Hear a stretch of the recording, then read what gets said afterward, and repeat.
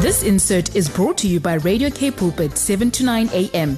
Please visit kpulpit.co.za. Looking forward to connecting with Elma Pollard. She's the Executive Director of the Green Times, an eco-consultant and a coach. And here she is. Morning, Elma Pollard. Good morning. Awesome to speak to you. Yeah, and with you. How's the Helderberg today? Good? The Helderberg is good. We've had a few cooler days, which helps so much. Yeah, after this weekend, who wouldn't want some cooler days? When I tell you, Elma, in the middle of Saturday's heat, I said to my wife, I want Elma Pollard's got to say, this is definitely climate change, because it wasn't officially registered because they said there were some other mitigating circumstances that wouldn't allow it to be official. But in several places, it was the hottest it's been in the history of South Africa since they've been keeping records of things this weekend. I mean, that's not normal, Elma Pollard. Well, I don't think you need me to point out that this is climate change anymore, thank heavens. I think the man in the street knows this by now. Yeah, but we don't want to believe it.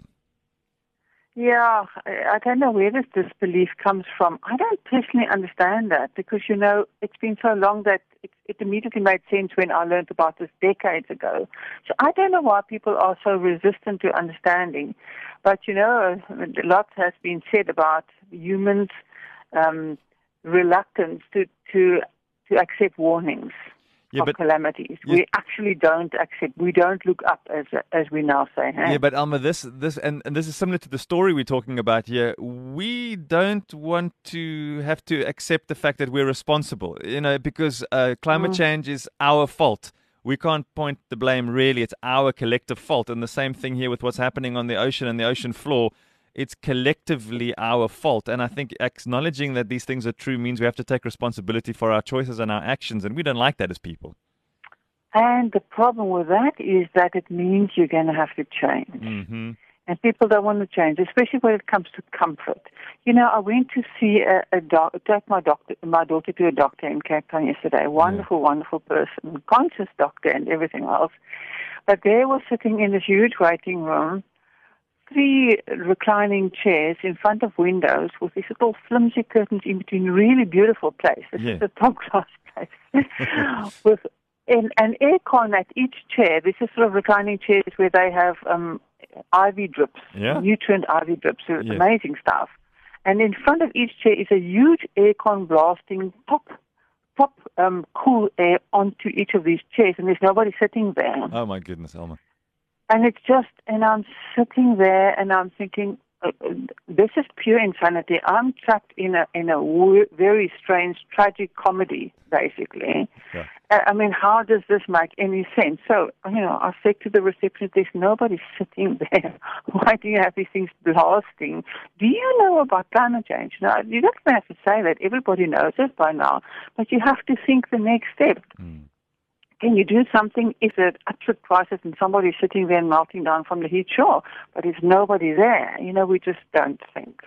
Good point. We've got some listeners that have mentioned they're excited about the story because we spoke about it very briefly earlier on. The idea that there's something happening under the sea that mostly we don't even know about. So you're going to have to help us to know what are they doing with all of these buoys and satellite connections and things, systems, observation systems under the sea connecting us with the Internet of Things and the Internet of the Sea. There's stuff going on that we don't have a cooking clue about. To help us, Elma, please. It's fascinating, yeah. This is now relates to the CNET program that has been in the pipeline and that the first world countries definitely are working on for at least the last 5 years, according to what I am understanding now. So, we've got the smart cities, we've got the Internet of Things, so that everywhere and every place on this planet must be connected to the Internet for some reason. Yeah. And now they're taking that into the Internet of underwater things. So they want every single spot in the ocean to be as connected as every single spot on the earth. Wow. So that from the very bottom from the ocean floor, there's always instant wireless connection, communication connection with everything else. So Now, the problem with this, and you can imagine, but amongst other things, is that, when new programs are launched anywhere, there's always a comment period, Yes. supposed to be, where the affected and interested and affected parties can comment. But in this case, the interested and affected parties, as in the sea life, were not consulted. Yes. Nobody asked them. Do do you you want feel all about of it? these? We are talking about a myriad of devices. We are talking about sensors and antennas on the floor, on different levels up, various depths, signals being sent to the surface, self-driven vehicles on the surface, under the surface, submarines self-driven, wireless buoys floating around, underwater robots, smart ships and boats. They're talking about smart coasts. Goodness. So everywhere is connected. So why would they do that? Well, we are in the internet era, and engineers think this is a fantastic new development to be done. Yes. And they're talking about benefits. There are benefits like monitoring climate change, ironically, Yeah. monitoring pollution, preventing or predicting disasters. For example, they can see that a tsunami is going to come, and proper warning. Exploration, this gas exploration. So it's all the seismic testing is part of that already.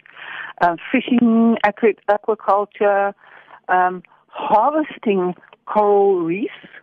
Oh, that's a nice one. Wow. Monitoring tectonic plates, so relating to earthquakes, navigation, trade, military communication, and surveillance.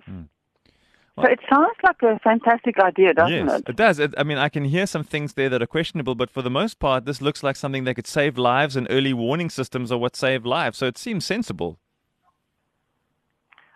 Human lives, maybe, yeah. Hey? Correct. Well, that's the conversation all this lives. morning, isn't it? Isn't that the problem? So to do that, they have to develop unbelievable amount of devices. And because communication is more difficult underwater than on land, you have all this extra noise that needs to happen. So different types of waves, extra special stuff, special acoustic waves, radio waves, lasers, LED, magnetic induction, all sorts of extra things, and they all, the sound, it all travels via sound waves. And we know there's a lot of research done about how this affects whales and dolphins. Long ago, Jacques Cousteau in 1953 he published a book called The Silent World, which was what was underwater, was a silent place. Now, of course, we know it's long not the case, the last 2 decades at least. All this extra mining, lots of ship traveling, so now seismic testing, the ocean has become a noisy place. So the problem is that up to now we didn't understand the issue of noise pollution in the oceans. But we found this wonderful 36-page report on ocean care, and I think this is required reading for absolutely everybody. You need to understand what noise does to the ocean and to the sea life and to the fish, not just the whales and the dolphins. So this tells us a bit more about that, and for me that is of interest. We're talking here about the impact on the development of the bodies, misshapen bodies happening, eggs that die, or that are laid too early, or that develop too slowly. Wow. We're talking about internal wounds, cellular damage leading to disorientation and death, creatures who become deaf. We're talking about behavioral problems like trauma reactions, increasing aggression, flight or fright reactions, creatures beginning to hide away instead of looking for food, so then they will get hungry and they can die. Reduce protection against predators, so they become completely disoriented. They can't lead their normal life if they are bombarded by sound all the time. They're not building their nest properly. They're not looking after their nest properly. The mating calls are not heard, so they can't have partners and make more babies. It's endless. Feeding is disrupted. So this is already happening. Yeah. Now, can you imagine if we add all this extra noise? It's an onslaught on the ocean.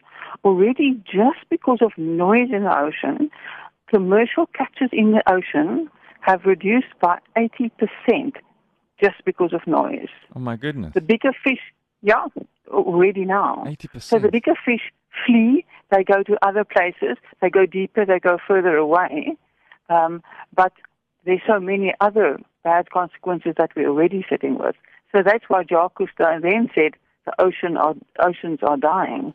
The life in the ocean is already hanging on a thread. So what do we do, Elma? I mean, we can see here that what we're seeing, we feel is helping, but it's only helping us. It isn't helping the sea life, which directly helps us. So we're creating a bit of a break in the loop here. And what do we do? I mean, we can't. Do we tell everyone rip up all of these things? It's not doing any good, or must we find a way to?